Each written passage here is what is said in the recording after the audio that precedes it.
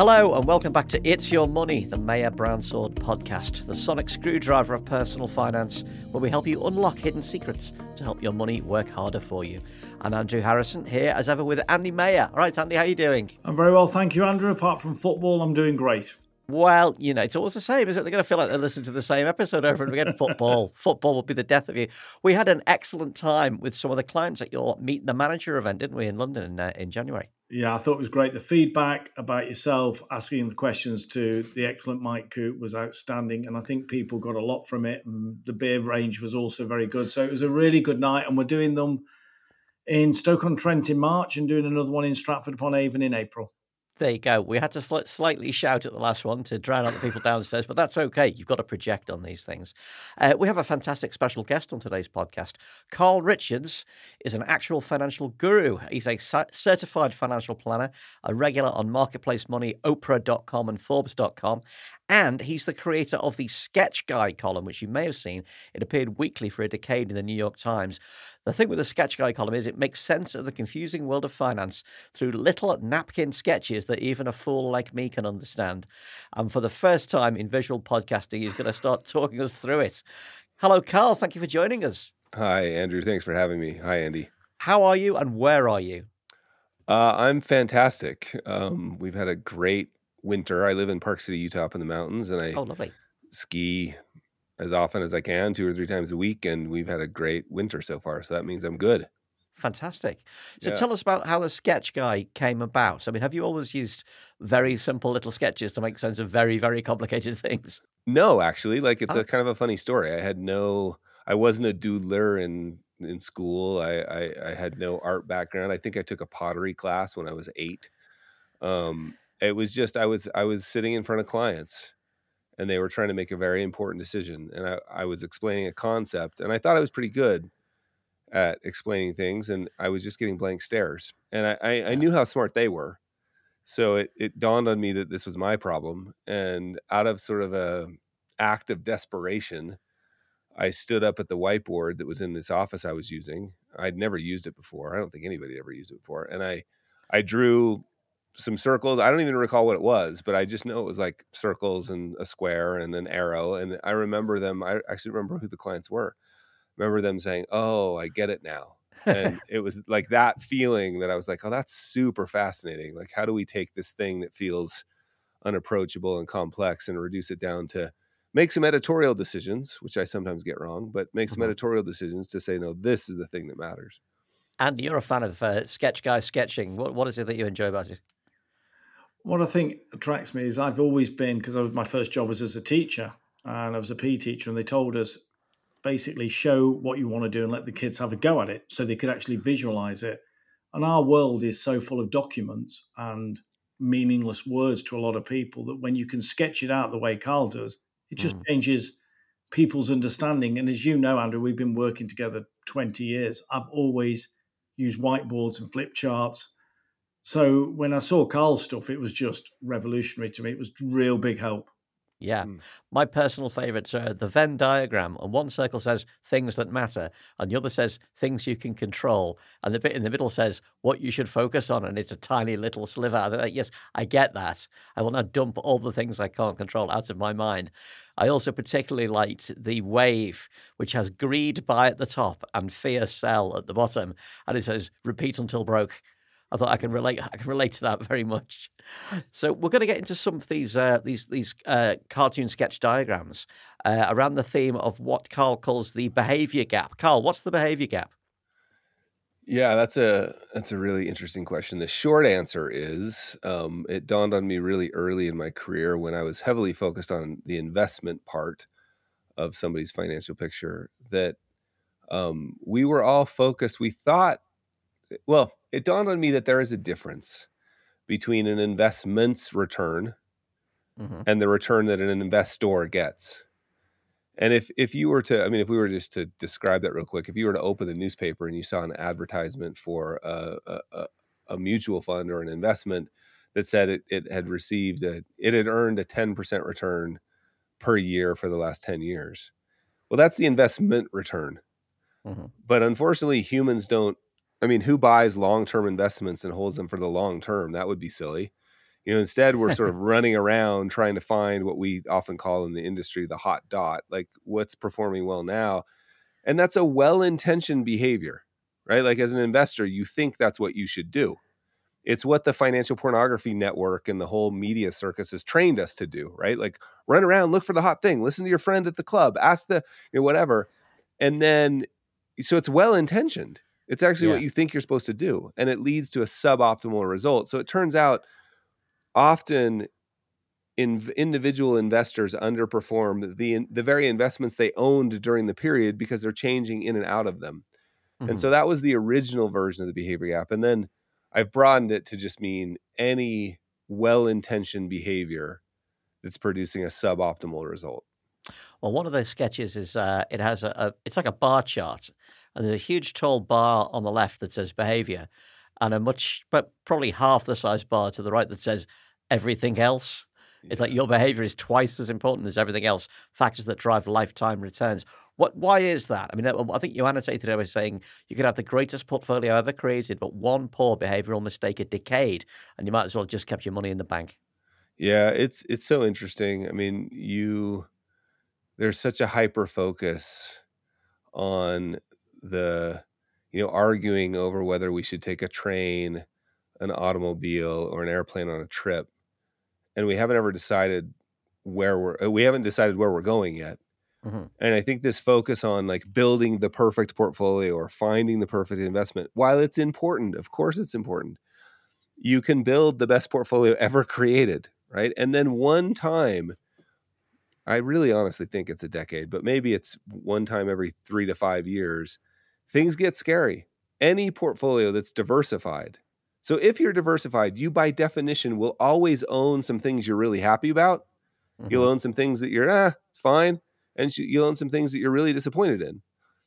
And the problem is they change. And so if you're always reacting to those emotions and what you see on the TV and what you hear on the radio and all of that stuff, you're going to end up making these mistakes. And it only takes one mistake a decade. And you may as well have just,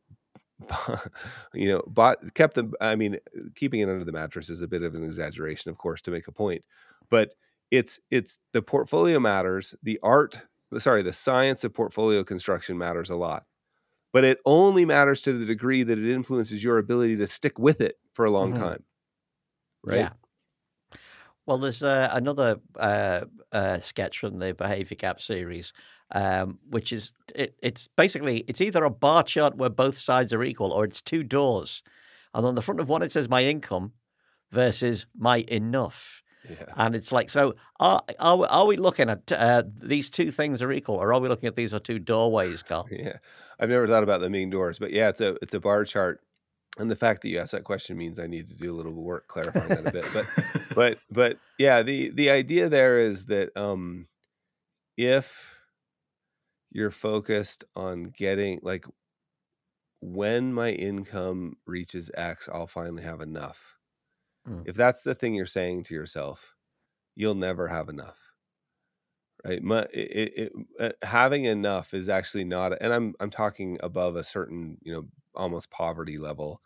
Having enough is not a financial problem, right? And so if we can realize the key to having enough is to living on the amounts you already have, right? Yeah. That's the key spot to be. Yeah, I think in the annotation to that, you said a friend of mine and her siblings get together each year to have a W-2 derby. Now, I'm not entirely sure what a W-2 is, but I'm guessing it's an investment of some sort. No, it's the statement you submit to the United States Tax Revenue Service that says how much you made. So basically, think an income derby. They compare their incomes. Right. So they're basically measuring how much they earned to see who was the biggest. And as you point out, that's not so subtle. I think if I tried, I think any British person would be mortally embarrassed to do that. Never mind want to do it for a competitive thing every year. Tell us why that's a bad idea. Yeah, I mean, it's pretty clear. The old saying's true. Comparison is the thief of joy.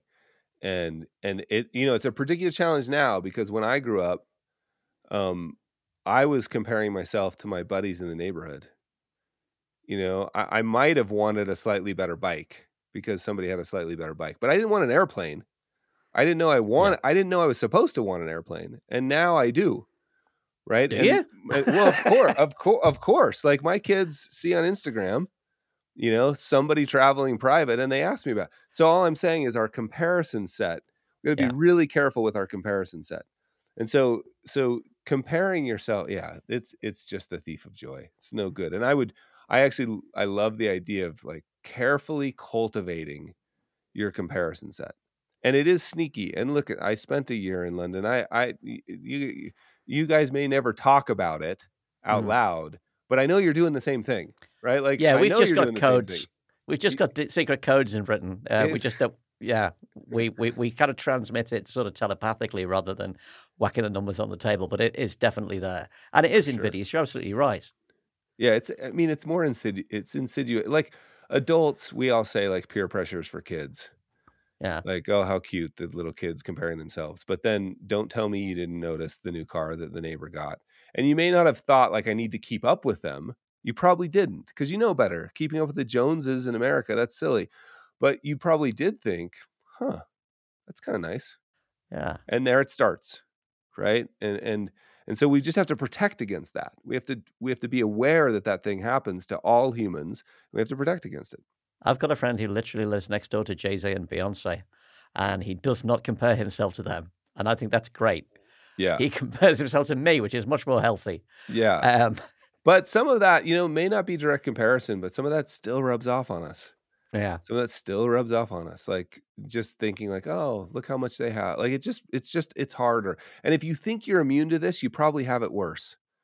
Oh, because God. I think like mimetic desire and Luke Burgess's work, his book Wanting is really, really good about this. Like we just are giant mimic machines. We don't know what we want. From the youngest age, we look to other people to see what we want. Yeah. So I think it's a real challenge. I want to ask you about another of the behavior gap sketches. And this is a seesaw. Listeners, envisage a seesaw. It's tilted up to the right. At the left, which is at the bottom, it says the present. And up in the air on the right, it says the future.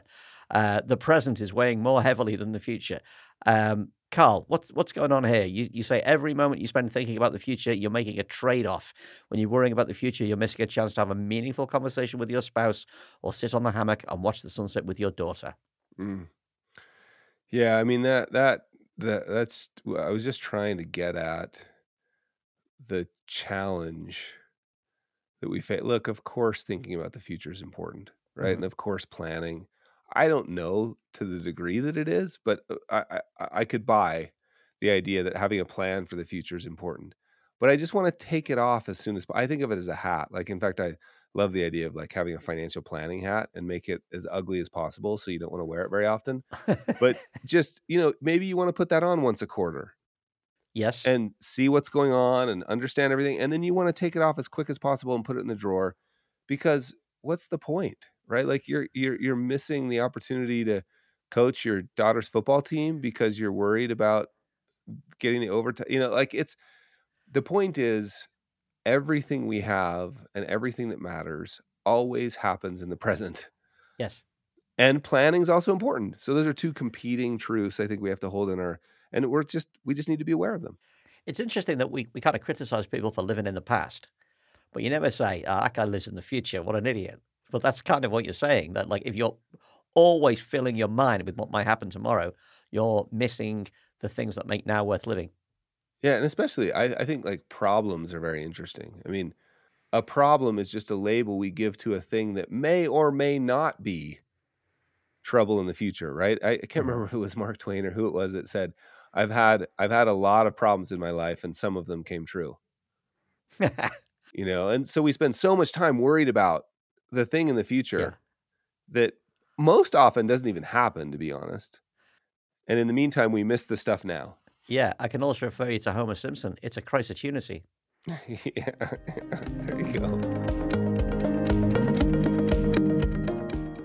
Let's move on to another one. And I think we should find a way of getting these cartoons to the listeners, shouldn't we, Andy? We'll either put them on the mail out. Yeah, if Carl's okay with it, some of the ones we've discussed, we're going to put it out when we send the podcast out, if that's okay, Carl. Of course.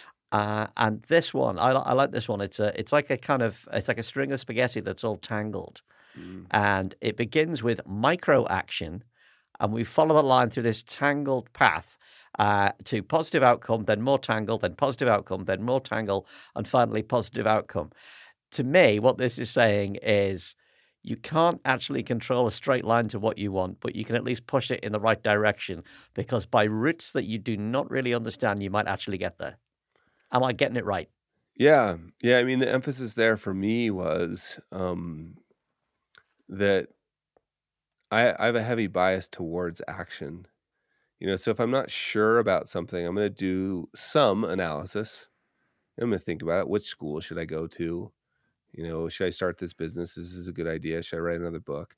I'm gonna think about it a little bit, but then I'm gonna try and find what's the smallest step I could take, because when I take a small step, new information will show up. Mhm, And I'm never quite sure about what the information will be, which is the tangled, little line there.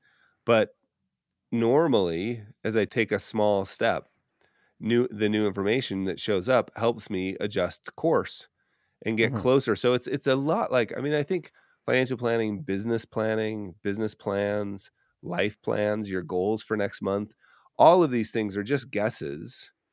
yeah, And once we have a guess planted, like almost like a stake planted in the ground out there, I want to go that direction. I think next month I'd really like to take a trip here.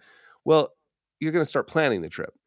What's the mhm, smallest thing I could learn to plan? Oh, I didn't realize it would be that expensive. Maybe I'll go here.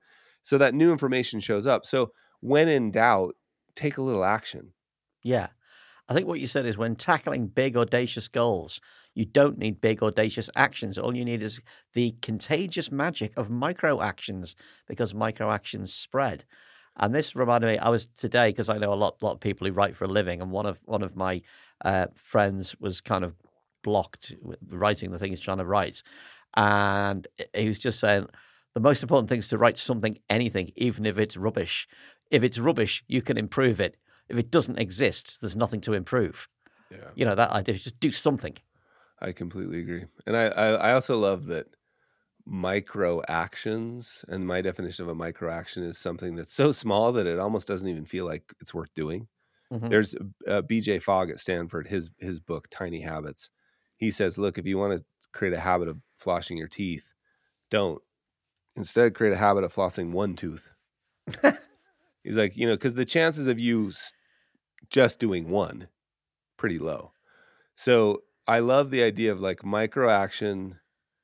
If I'm nervous about something, I just think always like make it smaller, because a micro action is micro scary, right? Like the Yes. consequences are way low. So I love micro actions. It's my favorite thing. I'm gonna be deploying this, and when my wife says, "Have you done the dishes?" I'm gonna say, "I did a dish," Yeah. and we'll Yeah. see how far that Great. gets me. It's a great idea. I think that's a really great idea. Seriously, though, I did like your one of the things you suggested around this was a great way to get into the habit of going to the gym a lot is just to put on your gym clothes in the morning. You may or may Yeah. not go, but at least you'll be a step closer to going to the gym. Because what Yeah. most of us do, including me at one time, was take out a year's subscription to a gym near work and then never go. Yeah. And I spent a load of money on this and didn't get any fitter. Whereas if I'd actually put the running shoes on and the shorts, it might have made me go to the flipping place. Yeah. I think you can make it even smaller, right? How about you just set out your gym clothes the night before? Like That's an idea. on the floor in the closet, you'll trip over them. Like, you walk in, you see them. Like and I've had this happen so many times. I never feel like going to the gym. I mean, I go often, but I never feel like going. And so I've Yeah. figured out like, well, okay, just put your clothes on. Ah, you got your clothes on. Why not put the shoes on? Oh, you got the shoes on. This happens a lot traveling. I'll think, oh, I'll just go down to the gym and I'll just sit on Yeah. the exercise bike for 5 minutes and move my legs around. Oh, I'm here. Like it just micro actions keep compounding. So you're saying to yourself, it's actually more effort to take these gym clothes off than it is to go and do half an hour on the bike. Yeah, it just starts to seem silly. You're sort of like, well, I'm here. I may as well. Like, I'll just move a little bit. Oh, next thing you know, you're doing the whole exercise program. And then what's interesting is then at breakfast, while traveling, you feel a little better. Like I eat a little better. Oh, that's interesting. And then I noticed I was giving a talk at a big conference. The talk went a little better. Well, why? Because I set my gym clothes out the night before. That's it. Andy, what's the metaphorical application of setting out your gym clothes when it comes to money? I think it's like everything. You just start, if you've only got £1 to spare or $1 to spare, you start little and just do it over a longer period of time and just accept you've started. And it's some of the hardest things, I think, for people with financial planning is just to get started. It's like Carl said, some people think you have to use £1,000 a month or £1,000 a day to use a financial planner. Sometimes you just get started with £1 a day. And it's those incremental changes that 20, 30 years later, when people come to retire, they're the big moments. And it's the small changes at the start. We've got a couple more illustrations just to quickly talk about, Carl. One is in a picture frame. This is the words, no shame, no blame. Shame and blame says you did a dumb thing. Responsibility and accountability says that was dumb. It's not actually personally your fault. Tell us about this one. Yeah, so I feel like with money, there's, especially among couples, there's so much shame and blame, like, and I'll tell you, when we first thought about moving back to my hometown of Park City, Utah, we put a deposit down on a piece of land. And then we made, after, we had like a month of due diligence time before we had to decide. And after doing the due diligence, we realized it was a great deal on a great piece of land, but we didn't have the money. So we had to cancel the deal.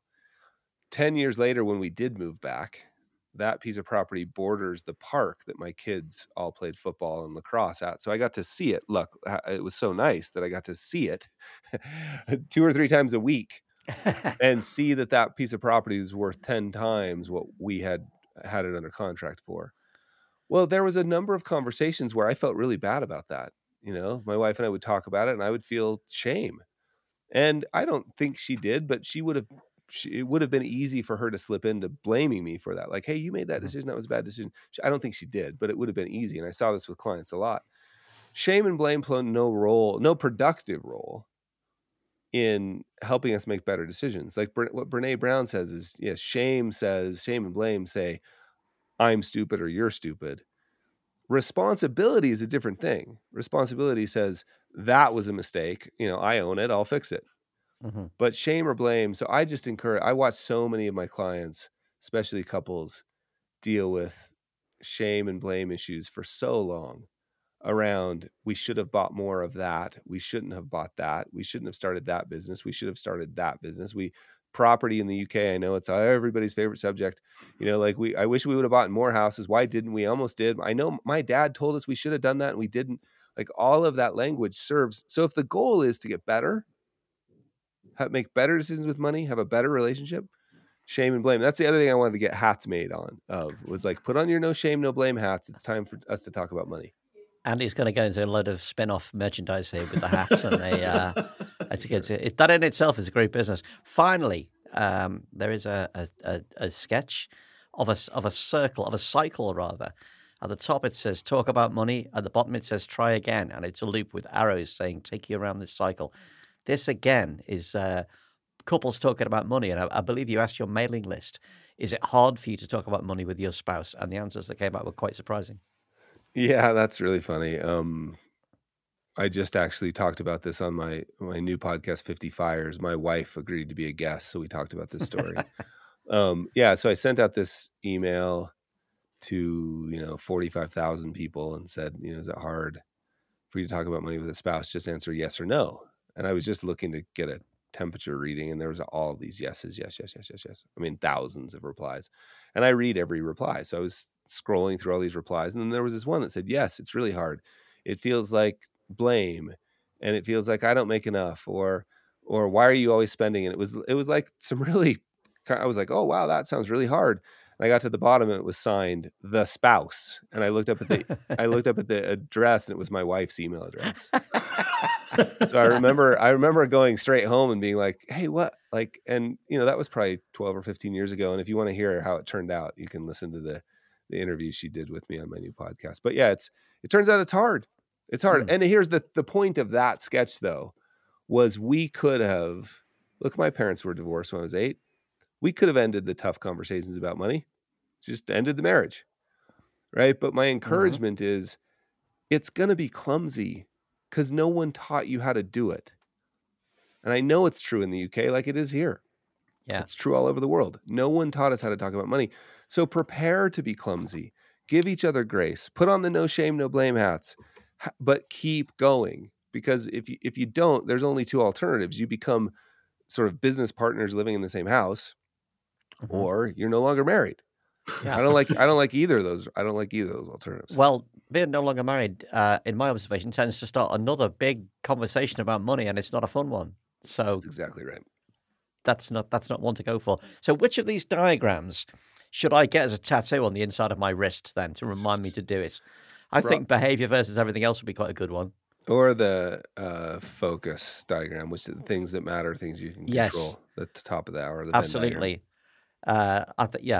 Maybe that one on the inside of one wrist and one on the inside of the other. Which one are you going to get, Andy?